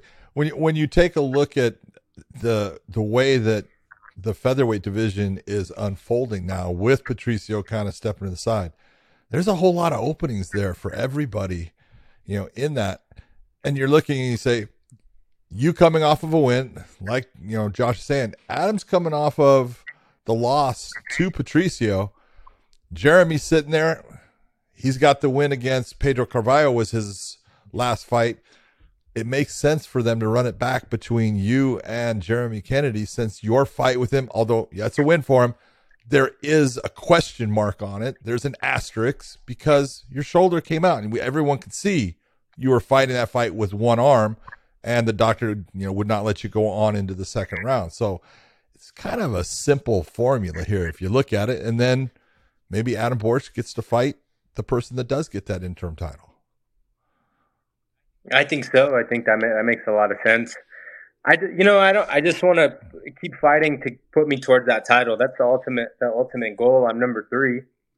And it's a big risk to fight these guys that have nothing to lose, honestly. I mean, it's hard. But that's just what I was told before the fight. Said, win this fight and you fight Kennedy it makes sense for you and Kennedy to run it back for an interim title. And we'll have to see, we'll have to see when Adam Borks is going to be even be ready. And that's why I'm not the president of the company. I don't make these decisions. I tell people when they start asking me that neither stuff. are we. Yeah. When people start asking me, like, how come this guy doesn't fight this guy and this guy wants this guy to fight this guy? I said, hey, that's above my pay grade. Way above our pay grade. All complaints, you got to submit to the top level guy. Look, I'm going to go down the featherweight rankings, the new ones that are out that just released yesterday. Was it yesterday? Yeah, no, Monday. Yeah. Was it yesterday or Monday? I think it was Monday. So Patricio's obviously at the top, but he'll be fighting Pettis at 135. Adam Borch, number 1. Jeremy Kennedy, number 2. You, number 3. Pedro Carvalho, number 4. AJ McKee is still in the mix. He's made it very clear that he's not fighting at 45 again. He has no desire to make the weight cut. He's put his muscle on the way he wants to put his muscle on, and he's doing very well there at that weight class. There's no reason for him for him to go back down. He's also locked up with this small tournament called the World Grand Prix. So he's going to be locked up for a while. He has an opponent in the 155. And so, but then you've got Maz Burnell. I've always thought that'd be a fantastic fight between the two of you guys. He was phenomenal this last week. Did you get a chance to watch him this last week against Justin Gonzalez, who is someone you faced? I did. Yeah, he's good. He's very good on the ground, and striking kind of just goes forward. I thought Justin Gonzalez's game plan was just was not how I would have fought Mads Burnell. I wanted to fight Mads Burnell actually in Hawaii, to be honest with you. And him and I have the same manager, but Ali said that he wanted to only fight in Europe. Mm-hmm. That's what I was told. Yeah. So I wanted to fight. I wanted to fight Mads Burnell. I said, well, none of the other guys. I mean, I can fight Mads Burnell. That makes sense. Somehow, kind of the question got dodged, and I had Otto Rodriguez. I'm just being frank. Yeah. I'm just being front. I mean, I look at it from a manager's point of view, and I understand why. If I'm Ali, I don't want it. Yeah. I'm just telling you right now. It's like, no, I don't want one of my guys. I don't want to lose one of my guys That's down the it. rankings, and both of you guys are headed back up to the him getting back towards that title shot, you being right there at the peak. Kind of playing it safe. You take a page out of, like I say with the and John says too, is the UFC. Like, only when you have two guys that have a loss is you have them fight each other, so at least one of them gets a win and starts making a run back towards the top again. This is very smart, I think, as a manager, and be like, hey, let's keep you guys separate until we have to make that fight, because there'll be more money involved also too down the line. When you look at guys like UK Mads Vernell and then Justin Gonzalez, there's this young kid. I think he's only 20 years old. Is he 19 or 20? Timur Kiziev. Have you seen him? Yeah, of course. I've seen everybody in this. I study everybody. What's your thoughts? What's your thoughts on this young man? I have to watch more video on him. I haven't watched him a crazy amount, but of course I know who he is, and I'm sure he's very good at grappling. He's from Dagestan, I'm assuming. Is he Dagestan? Yep. Yes, he is. Probably a very good striker. I have to be ready to fight everybody, and I'm sure he's going to make his way to the top and probably see each other down the line, Okay. So, yeah. John? So, in the perfect world, now that you got this win, if you were going to set things up, and if you were going to talk to Scott Coker and say, Scott, here's the right game plan, what would it be? Would it be you facing Adam Borch or Jeremy Kennedy first? Well, if I was sitting down with Scott Coker at the table, I'd say, listen, I think the best thing would be for me to fight Jeremy Kennedy, me for the interim title, me take the title from me, win the world title, my first title defense be against Adam Borch, beat Adam Borch, revenge of that loss, and then fight Patricio Pitbull, then beat him, and then solidify myself as the 145-pound king. See, look at that. We're done. It's all there it is. That's it's why always I this asked. easy. It's so simple. I'm glad you pointed it out for everyone, Aaron. When you were that's what I can do. That's what I would like. When you were coming up, right? We had talked about you're coming up. You weren't ready for the Zach Freeman fight. Then you made some changes. After your first couple fights, you made some changes and went over to Greg Jackson's. You've got a great camp behind you now. Tell me, with your coaches, what has it really been with them that has really connected with you? And you've fallen in love with Albuquerque, New Mexico, and we just had a guest on who was in Albuquerque, and he's like, this place ain't for me. So I ain't staying in what is Albuquerque. the difference between you and you feeling like this is more up your alley of being there, and with the Greg Jackson camp? Well, we just click very, very well. Like I move, people come all the time and they always say, well, I don't get the attention. I don't do this. I don't get that. I moved to Albuquerque, and the coaches saw that, and I saw them every single day. I made a choice, a life choice, to move my camp out here, to invest in myself. And I invested in the city and Jackson Wink, and then the coaches invested in me.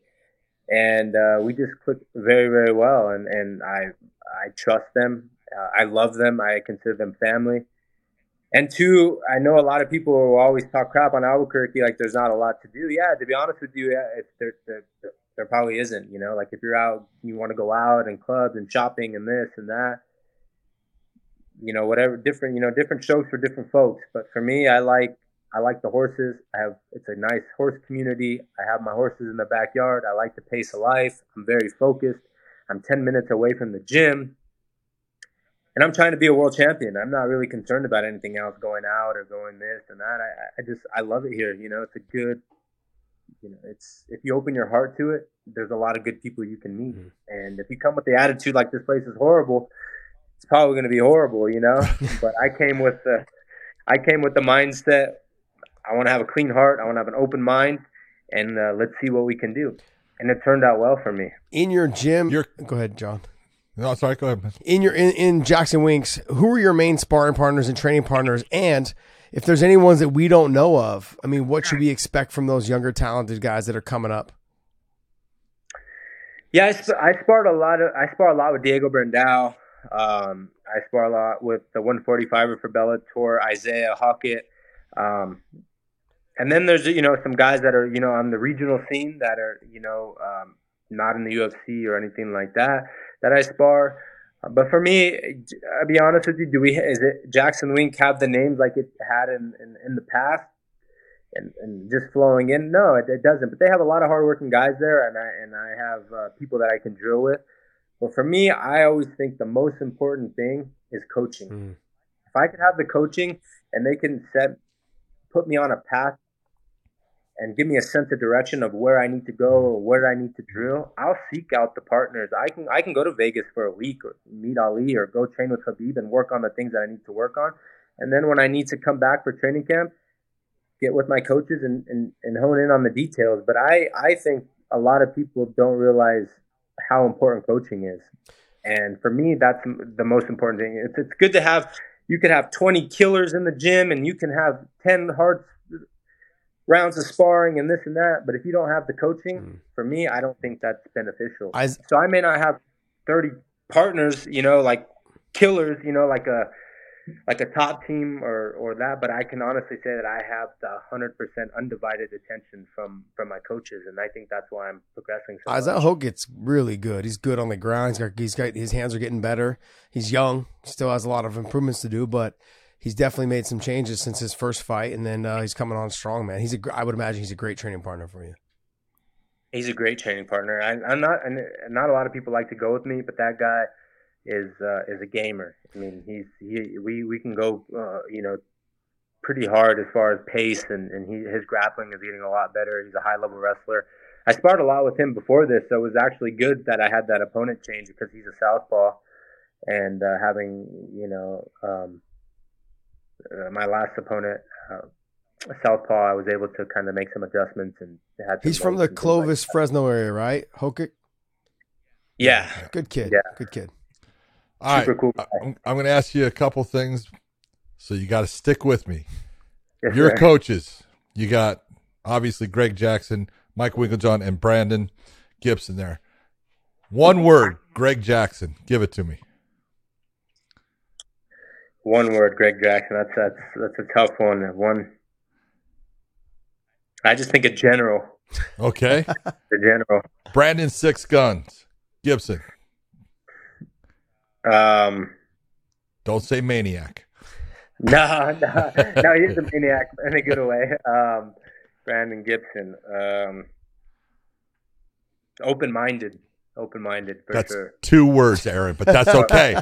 Now give me Mike Winklejohn. Tough. Okay, I like that one. What's something that you would like people to, you talk about? You went there for the coaches, and I agree with you. I've known Greg Jackson now for over 20 years. You see when I'll go up and talk with him and stuff all the time, and I did that from the moment that we met. I was like, this guy's smart, and I would sit there and talk to him, and we would go over stuff. When you're able to sit down with someone like Greg Jackson and just talk about fighting, be it your fight, someone else's, explain what that's like to people. Honestly, sometimes I just am like in awe. He's able to calm my mind down a lot, because I sometimes tend to overthink, and I'll ask him questions about fighting, and I'm nervous and this and all kinds of things, and he's able to just get into my head, and I believe everything that that he tells me, and not just fighting. I talk like a lot of life advice, and if I need help on certain things, I'll go to him, and he'll definitely break it down for me. Talk about strategic, like old. I always ask him like who he looks up to and warriors and leaders, and he says me all the time, right? That's for sure, exactly. For sure. Okay, we're good. That's all. That's all anyone needs to know. Yeah. Oh, jeez. It's just so crazy. I just think he's just a general that I would go to war with, honestly. Like if he's like, hey, listen, we need to go to war, I would go with him. I even before this fight, a lot of people would say, just go get the takedown, and I could have made it very, very easy, just get the takedown. But what he told me before the fight, he said, I know it's going to be very, very scary, but for your growth and your evolution, I need you standing as much as you possibly can. So a lot of people are not going to agree with that, but that's why I make world champion. I said, yes, sir, coach. If you tell me to go do a fucking backflip off the cage in the first 10 seconds, I'll do it. So that's why I stood, and he's like, if he's in the guard, get up and get comfortable. and just get used to that process of the crowd and everything going.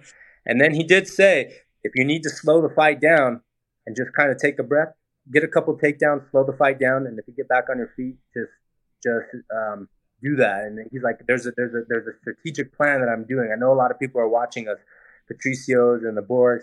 Just stay on your feet for this one. Stay on your feet, and it will all make sense. I said, yes, sir, coach, you got it. So that's why I was mainly standing. And I will give you credit, because I swear, when I asked you the question, the first thing that comes to mind when I look at Greg Jackson, leader. And you said general. That's even better than leader. Way to go. Yeah,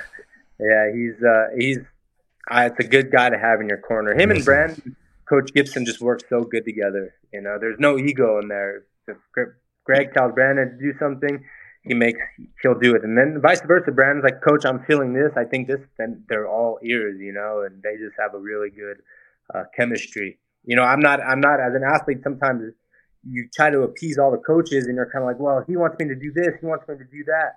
No, I don't have to feel that guilt of like, well, this coach wants me to do this and this. Everybody knows their role, and that takes a lot of pressure off me. When you found out it was James Gonzalez that you were going to be fighting, and then you understood how tough he was, you understood that he was just someone who's always there in the third round, but people don't understand how difficult it is to have a change of opponent within the last, like, say, 10 days, 5 days, whatever, 2 weeks. That change of opponent, can you explain maybe better than I could, is what was going through your mind when you got the opponent change? Then the sparring sessions have to change. The way you grapple, the way you wrestle has to change. A little bit of your preparation kind of had to change. Like, tell me, can you explain to people on what changes and what mentality did you go through during those changes? Yeah, just little details as far as watching his fights of what he likes to, he's kind of tricky on the ground. I know he was susceptible for right head kicks. I should have threw more of those. So we were just drilling little details, but there's really not much that you could possibly do, because you're preparing for another guy, and in 10 days notice you're really not going to get much better in that time frame. But one thing I can say about this is that this was one of the most nervous I've ever been before a fight. I don't know why. I don't know what it was or whatever, but I was feeling the nerves pretty bad going into this fight. And I'm glad that I was able to, and they didn't eat me up where I was gonna fold or anything like that. I just was feeling the nerves for some reason so bad this fight, and I'm not ashamed to say that, because he was a tough guy. He's fought in some heavy hitters. He knocked his last guy out. He's wild. He's a southpaw. Southpaw sometimes can be tricky, and I'm glad I went through this. I think as a fighter, this really helped me in my growth as a MMA a martial artist. I think it really helped me. No, I will tell you, I've watched a lot of James Gonzalez. He's a gamer. The guy is absolutely tough as hell. Got a big win against Cody Law, his first fight in Bellator, and proved himself. And then both Josh and I were happy. He got a contract because he actually agreed to fight you. So that's a good thing. I like that. That's awesome. Yeah, I was wondering too when I watched the Cody Law fight. Cody Law was, doing some damage on the feet. Mm-hmm.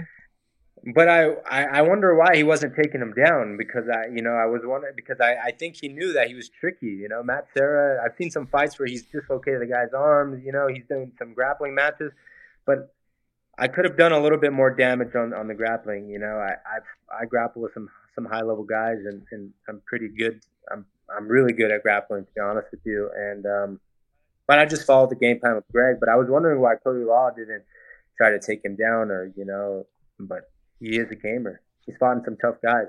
Aaron, you are still so young. You're 26 years of age. Yeah. Have you thought about, I mean, that's young, especially, I can guarantee, Josh is double your age. Okay. Yes. And you can see it. You can see it in the skin. It's sagging now. It's getting bad. But it says droopy over here. This is the guy with the 3 chins. I don't have 3 chins. I may have a face like a Shar-Pei puppy, but I don't have 3 chins. He's speaking facts right now. He's speaking facts. Yes, Shar-Pei puppy. But seriously, at 26 years of age, you got so much time in front of you. What is it when you look at? Obviously, you've talked. I want a championship fight next. How far are you looking to take this? Is it just a matter of as long as you're having fun and doing what you love, you're going to stick with it, or have you thought about that at all? Of course, it always runs through your mind about when retirement, like, or when what you're gonna do. But for me, I just have to stay healthy. It'd be nice to be able to go out like a Habib on my terms and be able to just walk out healthy and be able to not have to be 40 years old fighting for money and this and that. But right now, I can honestly say that the money that I'm getting and I'm taking care of my body. I'm really working on investments and rentals and setting up my future. So when I do decide to walk out, I can go and enjoy a good life, and it all starts now. You got to sacrifice now. I got to sacrifice as far as taking care of my body, what I put in, and so I can have a long, healthy career. I don't want to be too long, but I want to be a good amount of time. I don't want it to be too long. That's it. Yeah, a good amount of time. And then also, I'm just going to be upfront. A lot of people don't like to talk about money, but no, the money that I am getting now, I'm being very smart with it. Starting to work on some investments, flipping some properties, making some extra cash, and I'm really proud of where I'm going. And because I don't want to be broken and being like, fuck, I need to take this fight because I need to know. I want to be able to just go out how I want to go, and it all starts now. So I'm starting to lay the groundwork so I can have a healthy exit. I talked to him, John, this last weekend about him buying houses and him flipping houses. He's a man that will do something like John will. He'll pick up a hammer and do some work. This guy will not do that. No, that guy will not. PICO, I did construction all through high school in the summers, did roofing, did concrete. And when I got to the point where I didn't have to do it anymore and I could pay someone to do it, that's what I did. You're smart. You'll still swing a hammer. You'll still do all that stuff, put in the grunt work. I'm sorry, man. I'm sorry. I have some help, I have some help and things like that. But yeah, construction is a whole different. I haven't done too much. I haven't done a lot of construction, but it's a different type of strength. It's a different type of being tired, My hat's off to them construction workers, I'll do construction and roofing. I didn't mind the roofing. A lot of people hate roofing because it gets so hot up there. But man, roofing sucks because of the angle. No, it's the standing on that angle the whole time. That's because you're a big boy. I wasn't a big boy. I didn't have to put a lot of weight down at a different angle. It was the concrete. They had me in the middle trying to push the concrete around. And you're in waders. That's because they were trying to stick you down they were there hoping and make it would sure dry. That you stayed there forever. They were hoping it would dry and I'd get stuck in there. Oh man. The other thing too is you're sponsored by Monster. Monster had a big we did like a training session with Big Boy. You had a chance to meet with Big Boy. One of the nicest speaking guys I think I've ever been around. Super friendly, but just a massive guy. John talks about how big his back is and everything like that. What was your experience chatting with him over the weekend? That's exactly what I thought. He was one of the nicest guys that I've ever met. I met him one time at Ruka. He came up to me and was like, "Hey man, how's it going? I'm a big fan of yours." And and I was like, "Well, I've been watching all your stuff."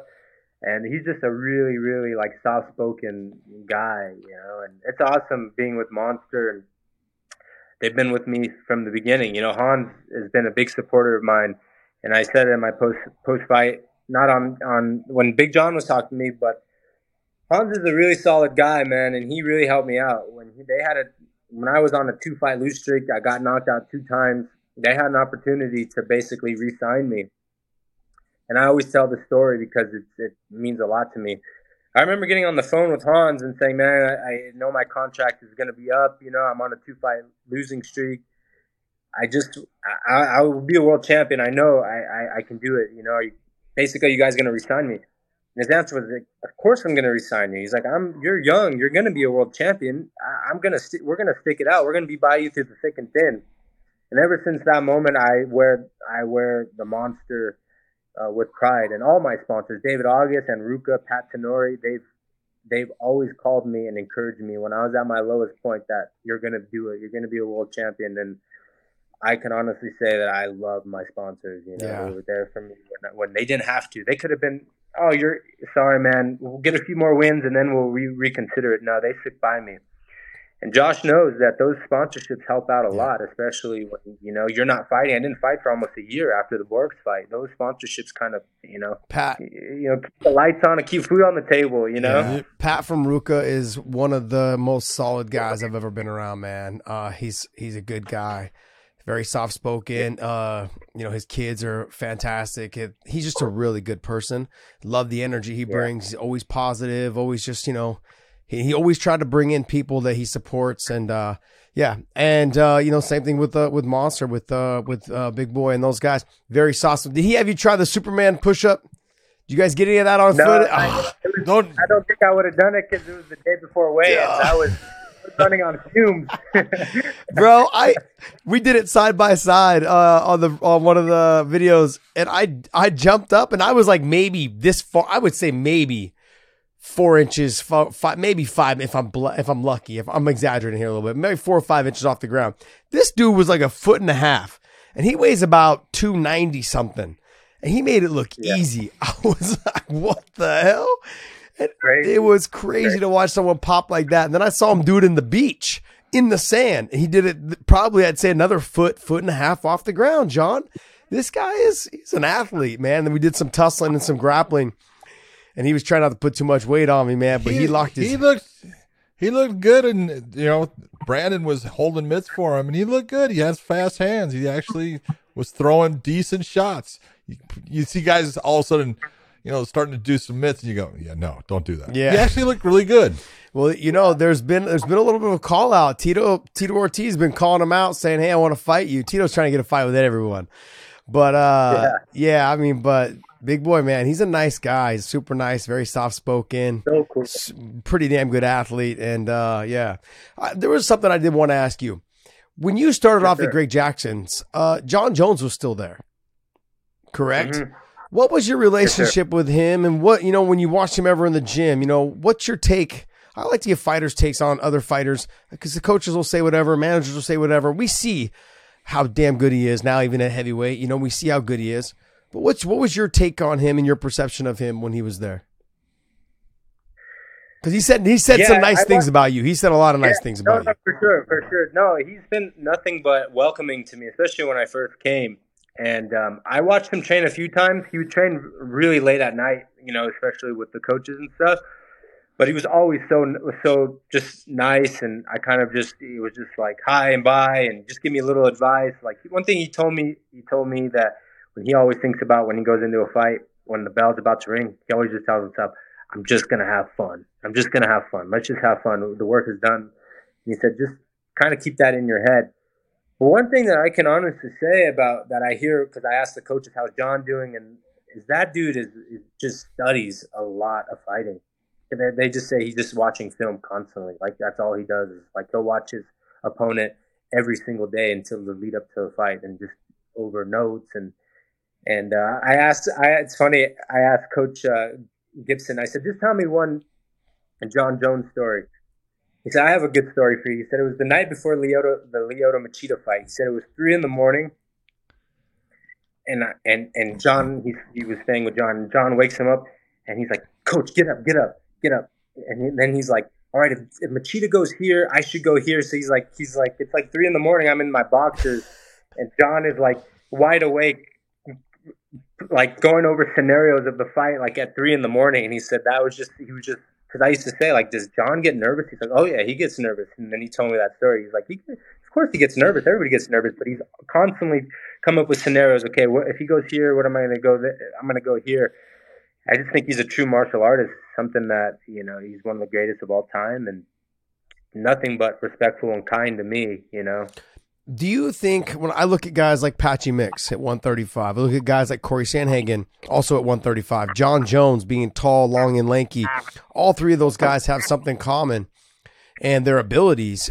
Do you think guys like that body style, gives them an advantage, or it makes it very difficult? Because there seems to be a lot of them that are having a lot of success, whether it be on the feet, whether it be on the ground, John being able to do everything, with his athleticism. Does that body style kind of give you worries?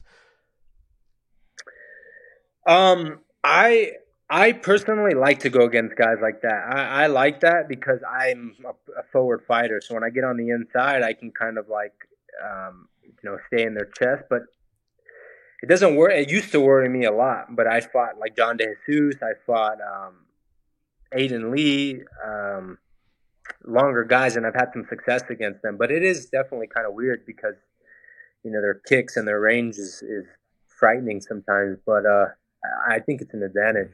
I definitely think it is, and I wouldn't be mad at it if I had that reach and height. It would be awesome, The future.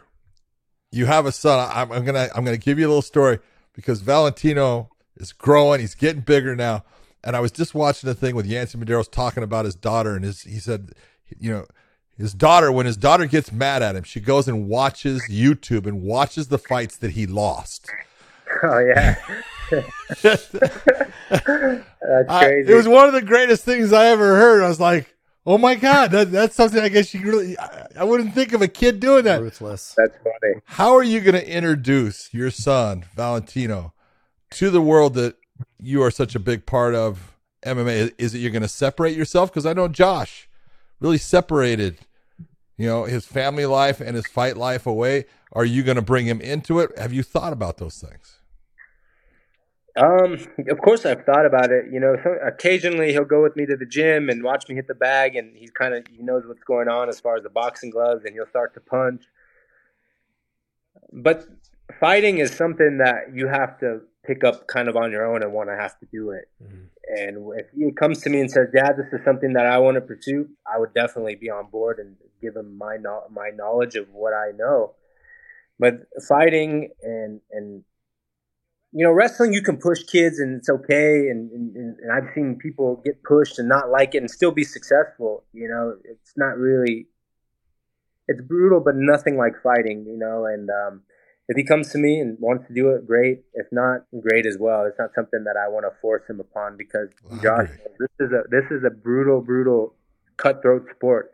Plays a lot of head trips on you, and it's a tough way to make money. He says, it's not something I want to force him on. I don't want to force my son. But then when he goes, you know what, son, you're going to ride this horse.